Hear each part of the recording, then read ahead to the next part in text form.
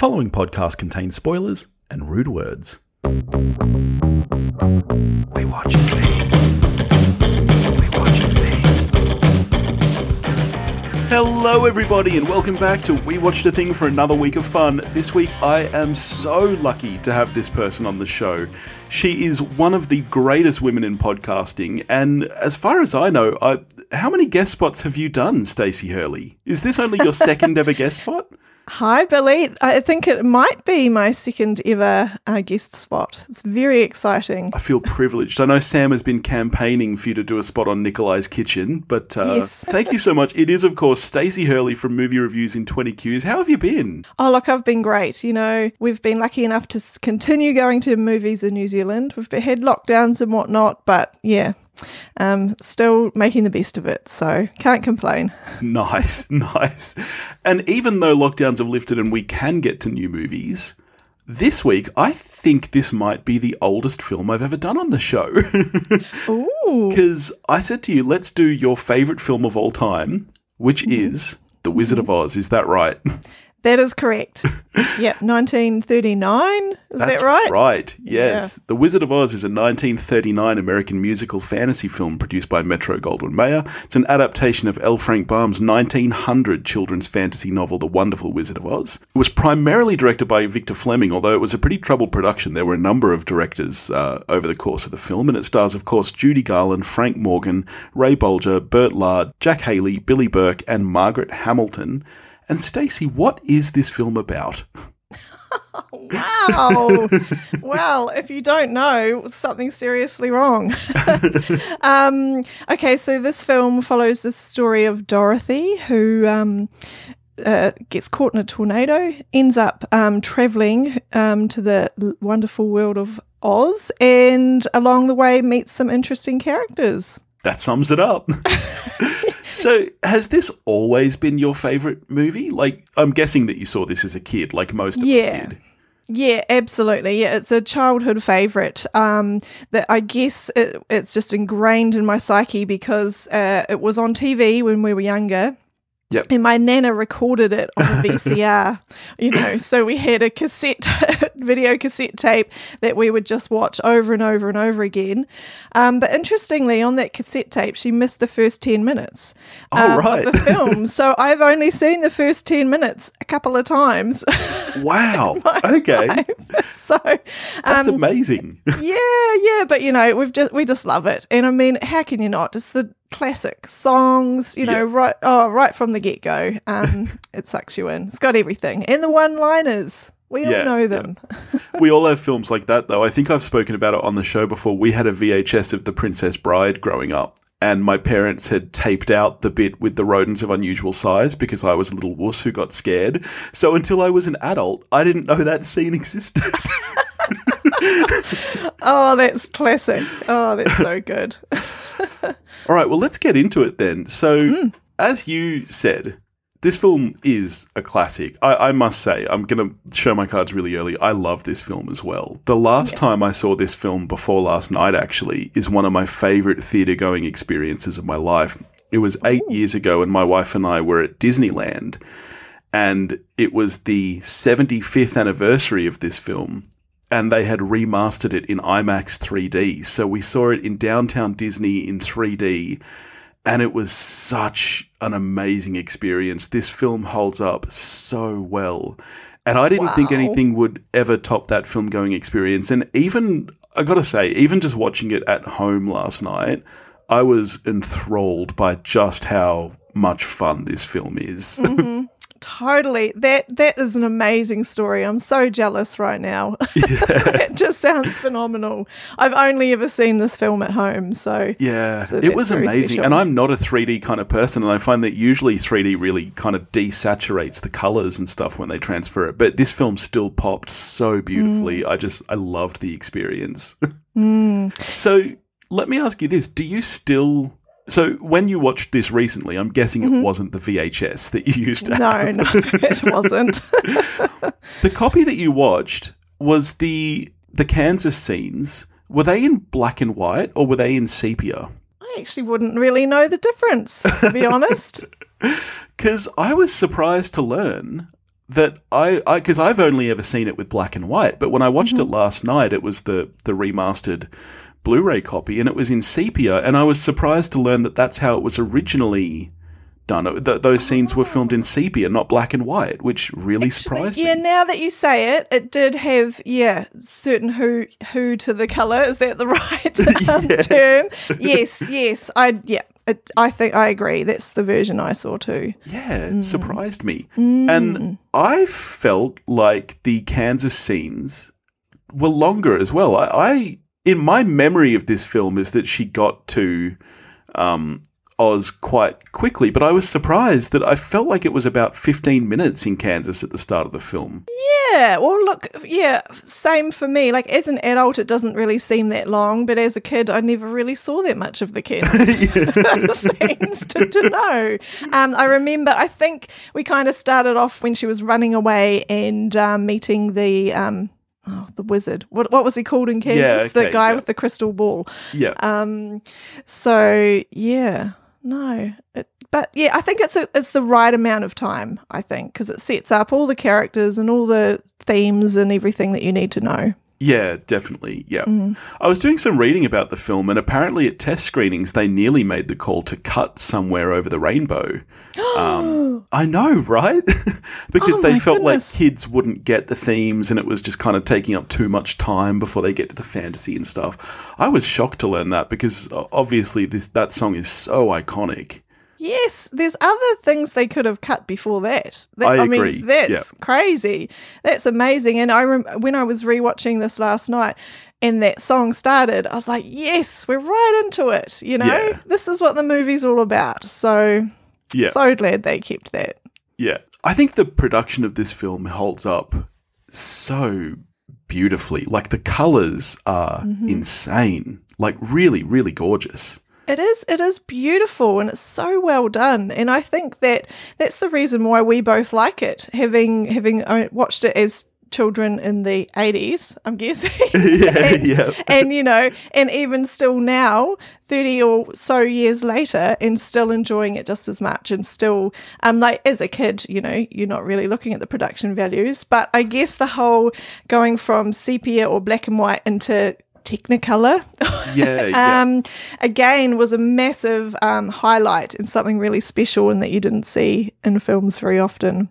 As a visual effects artist, I am staggered by so much of this film. Like, not even just the post-production and everything.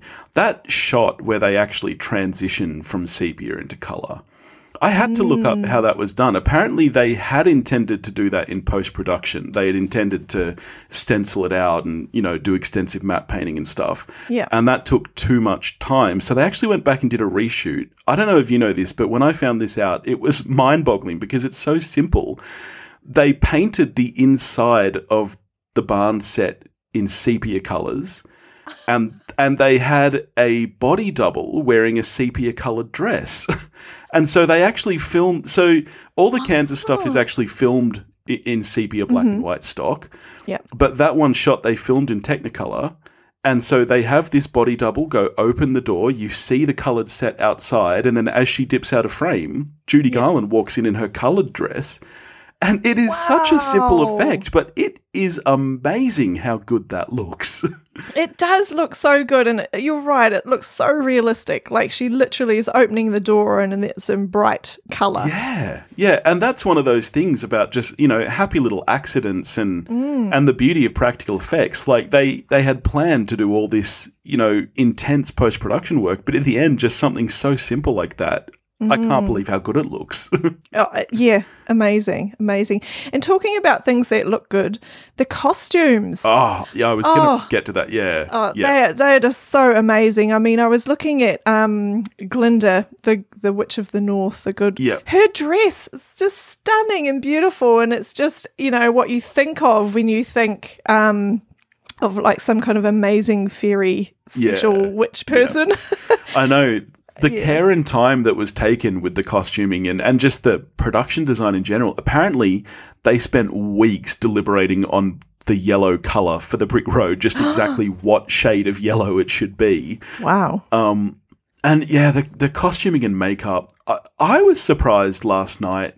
I in my head always remember it looking a little bit cheesy, and I think some of those, like the Cowardly Lion for me is, it's a man in a costume, that's fine. Yes. I was amazed with the work on the Tin Man and the Scarecrow in particular, the point where his actual face transitions into that kind of Hessian sack, and they very cleverly hide it with that rope around his neck. The work on that, I stared at it for quite a while trying to work out the transition because it looks like his head is Hessian, even though it's very clearly his actual face. It's amazing work.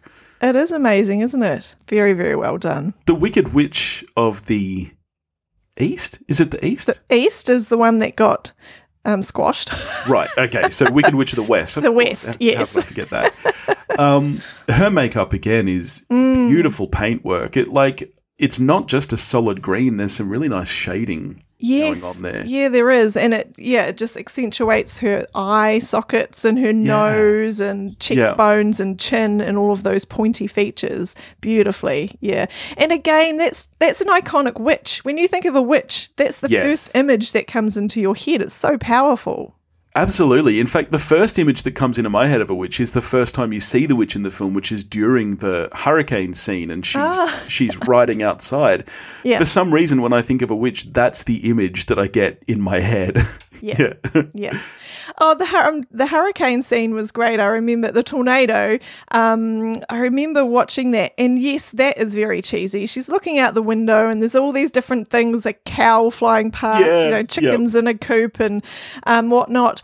But it's so humorous and well done. You think this could actually be a tornado, and like in a comical way. It's so good. The thing that struck me on this watch about the tornado scene is actually the score, which I love the score to this film. I think that nearly every song is perfect, and same with the score. It's so funny to me. Like you say, it's kind of comical. For most part, it's not scary music. It's that da-da, and it's like, wow, this is what we're going with for a hurricane. Very odd choice. Yeah, but you know what? I think it kind of seems odd, but not really, because this is the start of her dream.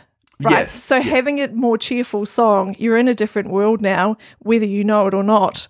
So it's just subtle things like that that really assist you. It really reminded me, actually. I'd forgotten how long that scene was. Like you say, there's a lot of, cows flying past and all weird kind of things. And for me, I actually think the look of it is pretty good. That rear projection that they've got going, the only issue is that I think the scale sometimes goes off where things that should be smaller out the window are bigger than Dorothy. And you're like, that's a bit strange. But it actually gives it a kind of a surreal look. It really, really reminded me of Alice falling down the hole, which is kind of endless and all these weird clocks and stuff around her. And I guess that's the obvious parallel. In a lot of ways, this story is very similar to that. Yeah. But it really struck me that kind of reference to it. It really just made me think of that scene. Yeah. No, it's a fantastic way to fall into her dream world. Do you know anything about the troubled production of the film? No, I don't, to be honest. This is a film that I love, and I haven't gone to the effort of finding out any more about it. I want to take it at face value, but I've heard that there were troubles and various different things happening, and I'm just so pleased that you can't really tell when you're watching the finished product. That's exactly what I was thinking too. I think at this point everybody knows that there was some troubles with Judy Garland, and that's a very kind of tragic story. I was surprised at just some of the production things. So the Wicked Witch of the West's makeup, it was copper-based, which we now know is very bad and very toxic for you. The scene where she exits Munchkinland, she kind of goes down an elevator and they bring up this fire and smoke to kind of mask it. She caught on fire on the second take and got third-degree burns to her face and hands. Was allowed to recover for 6 weeks before returning to filming. Oh my goodness. And when she came back, she said, look, that's fine. I'll finish the job, but I'm not doing any more things with fire. Then her body double caught on fire. No! Yes, no joke. The scene, towards the end where she's doing the skywriting, that was actually a body double by that point because the lead actress had said, I'm not doing anything with effects. Fair enough. She's sitting on this kind of pipe that's smoking, catches on fire. Yeah. So then they have to bring in a second body double to finish that scene. Oh, no. And it's that's shocking, isn't it? It's scary. It is. It is scary. It is scary by today's standards. I mean, I don't know. Yeah. Maybe that's just how things were. I think so. I think so. That's what's so mind-boggling about it. And you like to think that maybe we've, come a little further than that, but you still hear stories on sets of, safety being put to the side, and it's kind of scary. It is, absolutely. Far out. Well, I'm glad everyone survived the filming. Yeah. I hope they did. Maybe could I just segueing into things that may or may not stand the test of time? Of course. The Munchkins. Am I? Yeah. As a child, I always watched the Munchkins and I love them and they're so humorous and such a cool part of the story.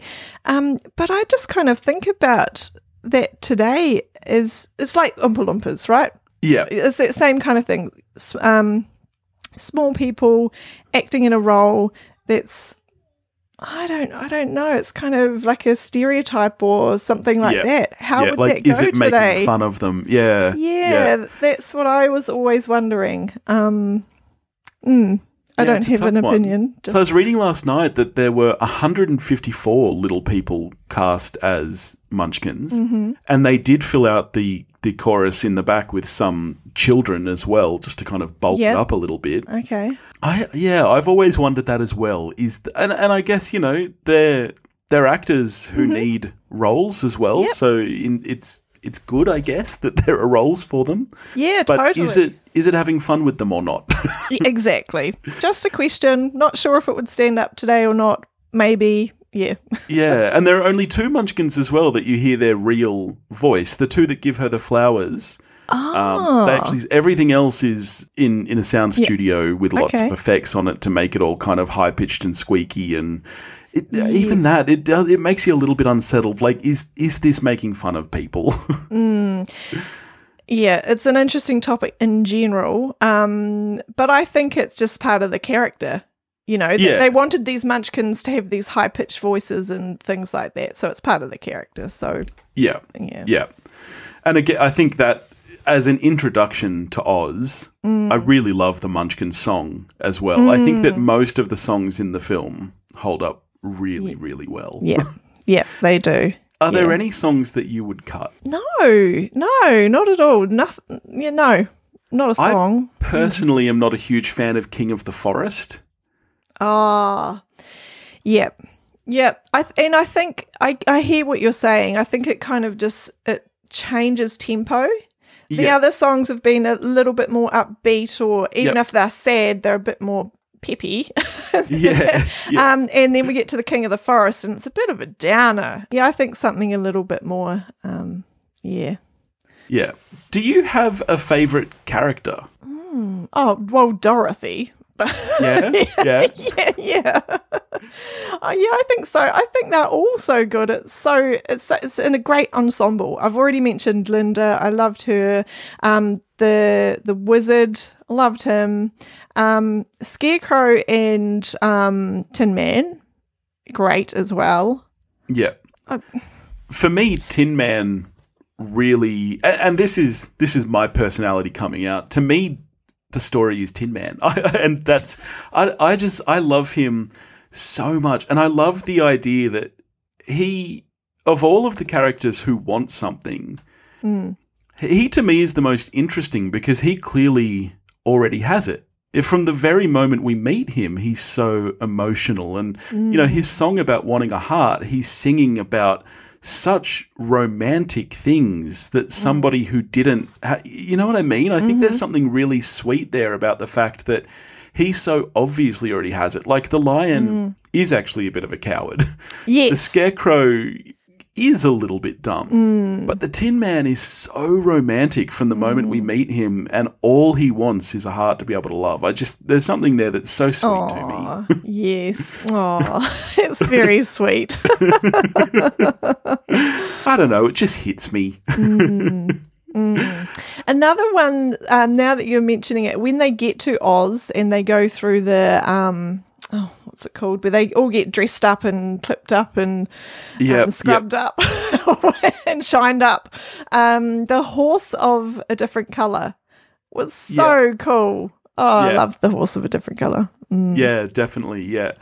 Yeah. The production design is so strong. I love the amount of practical effects in here and the real sets with the combination of matte paintings. The Emerald City as a design is just so cool. It is. It is. Yeah, when they see it for the first time, it's stunning. Yeah.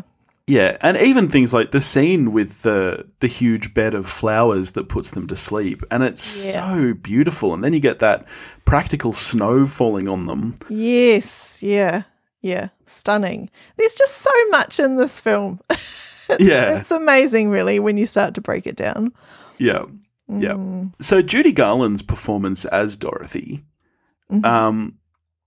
I did not realize how young she was. She was 16, 17 in this film. Oh, okay. I did not realize that either. Yeah, I'm going to sound really, really lame here. I don't think I've ever seen another Judy Garland film. Have you? No, I haven't. No. It's interesting for an actress who is so iconic. I've missed everything else she's done. I do really love her performance in this film, though. I think she is so sweet and yet strong at the same time. Yeah. Like, she's not just a damsel, she is the one who's collecting these other people and taking them. It's not like your typical story where she needs to be, for example, rescued by the men around her. She's kind of collecting them and taking them with her. They're all asking, can I come too? Yeah. And I think that's really, really nice, actually. And I think it's really powerful for the time at which this film was made and when the story was written. To have a strong female role. And multiple strong female roles, really, when you think about it, with the Wicked Witch and things. So, yeah, maybe that's part of the attraction for me. I'm not sure.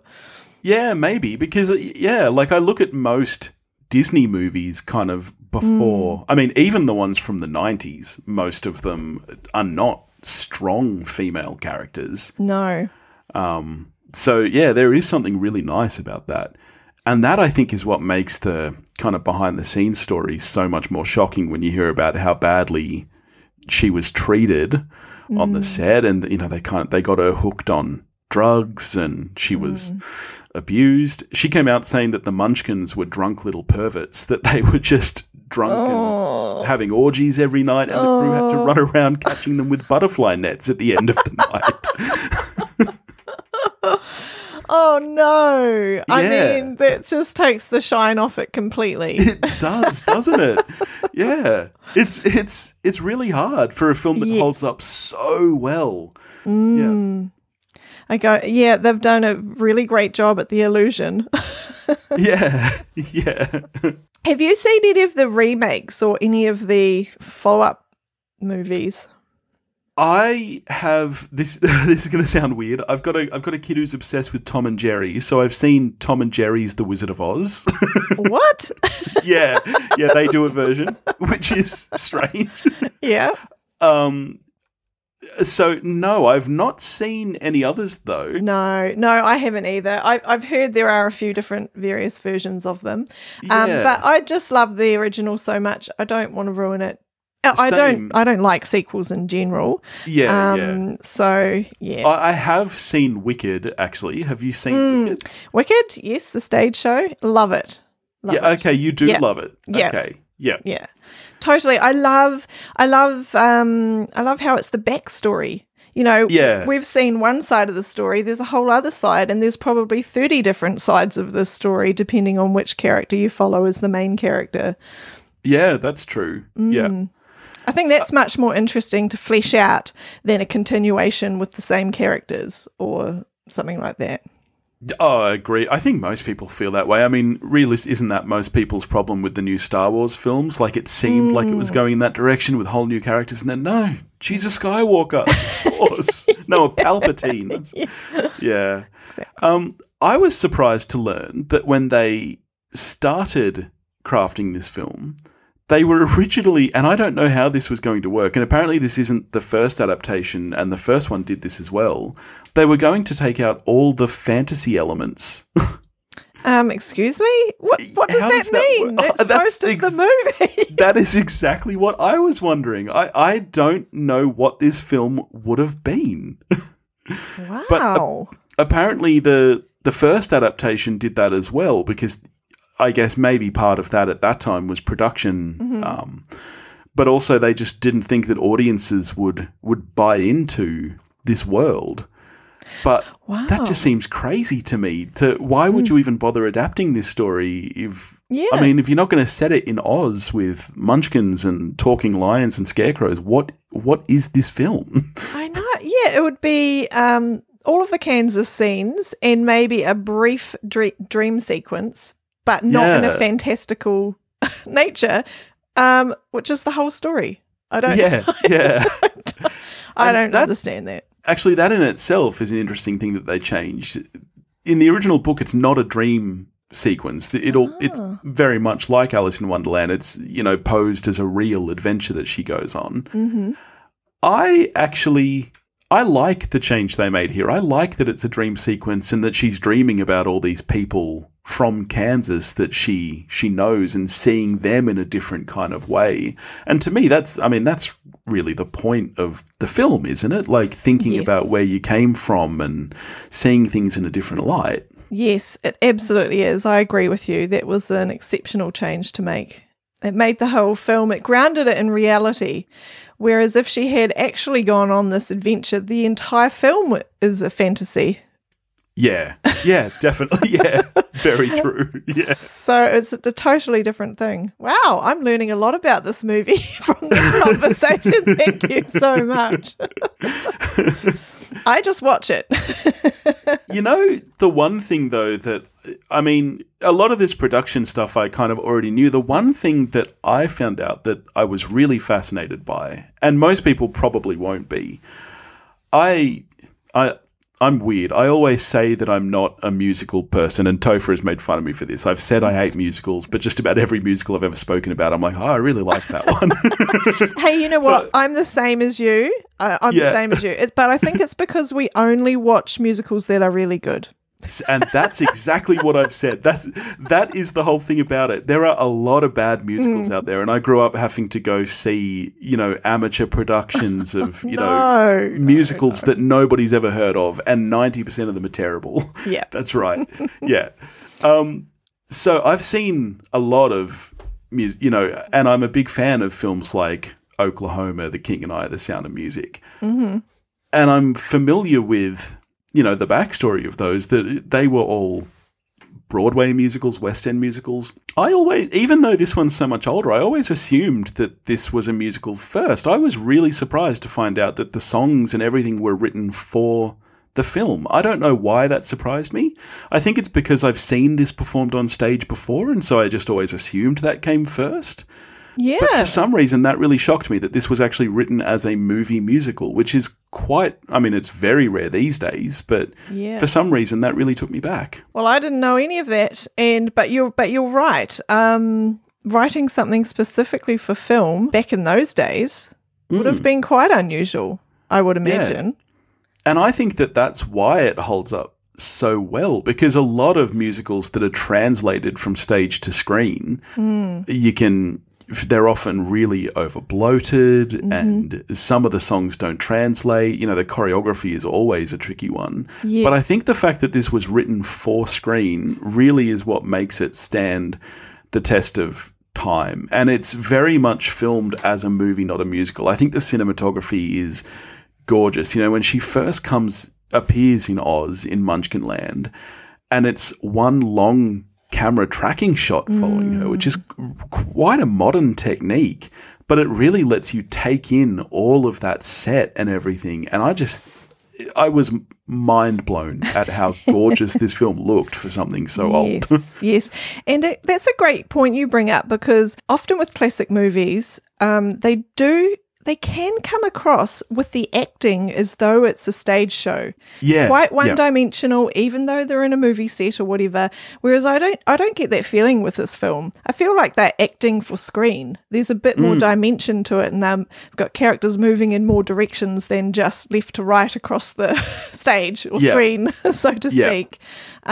So I think that may be another reason why it stands the test of time as well. Definitely. So how are you scoring this film? Your favourite film of all time? Is this a 10 for you? Yes, this is a 10. Absolutely. Yep. Yeah, this is a 9 for me. I think this film is so beautiful. I can't imagine anybody not liking this film. And I'm sure that there are people out there, but I just can't imagine it. It's just so joyous and people without a heart, Billy. yeah. It just, from the moment it starts, it just makes me feel so happy. Look, and maybe some of that is nostalgia because we saw it as kids, but I felt really bad actually. I watched this last night after the kids were in bed, and almost as soon as it started, I thought I should have watched this with my 7-year-old because I know that she would love it. So I'll probably rewatch it this week. Yeah, so she hasn't seen it before? I think she has, but probably when she was too young to, because we've shown her a lot of movies over the years, but you know how it is, they forget them so quickly. But we did watch Sound of Music with her about 2 weeks ago, and she adored it. Like both her and the 3-year-old have been requesting the songs from it every time we're in the car. So yeah, I really can't wait to watch this with the kids, actually. Yeah, give it a go. I would also be interested to see the reaction. Again, our daughter's too young. Well, she could watch it, but she wouldn't really understand. So it would be really interesting to see. And I just can't see how a kid wouldn't enjoy it. It would be interesting for them to see the sepia or black and white portion, because that's something they may have never seen before. Yes, yeah. And like we've watched a lot of older films with her, and sometimes they get very, very bored. You know, even Sound of Music, they loved it. The second half we had to skip a lot. I mean, it gets very Nazi heavy. Yes, exactly. But this film, I think that they would, apart from the sepia stuff, which may be a bit questionable, I think that they would just have so much fun with it. I agree. Absolutely. I think maybe coming into it, watching it as an adult, I'm not sure what people would think. But if you don't, but if you've got a heart and you can see it for what it is, it is just fun and joyous and extremely well made. Yeah, if you ever get the chance to watch it in 3D at Disneyland, I cannot recommend it enough. Well, Disneyland is on the cards. We were like, okay, as soon as the world comes back to some normality, we want to go traveling. There. We should all go together. Yes, yeah, that would be heaps of fun. Thank you so much for joining me to talk about this film. This was just so much fun to talk about this with you. Oh, look, not a problem. It was my absolute pleasure. Any request to rewatch this and talk about it, I'm happy to do so. Can you tell everybody where, I mean, everybody knows at this point, but can you tell everybody where they can find Movie Reviews in 20 Qs? Oh, Movie Reviews in 20 Qs, you can find us anywhere you find podcasts, I guess, MRITQS on most social medias. And Sam will probably tell me off for not getting it right. But yeah, just look us up, Movie Reviews in 20 Qs. And we love to get questions from listeners and the audience and things like that, or any requests as well. Because again, we're kind of, we're looking for good movies that you want to hear about. Yeah. So it's harder and harder, isn't it? I feel like you can never pick what movies people want to hear about or not. Yeah, it's hard with new ones too, because some people can't see them, Yes. So you go and see a new movie and talk about it and no one's watched it or whatever. Yeah. So very tricky times, but we're powering on. So it's great to do kind of throwback movies like this. Awesome.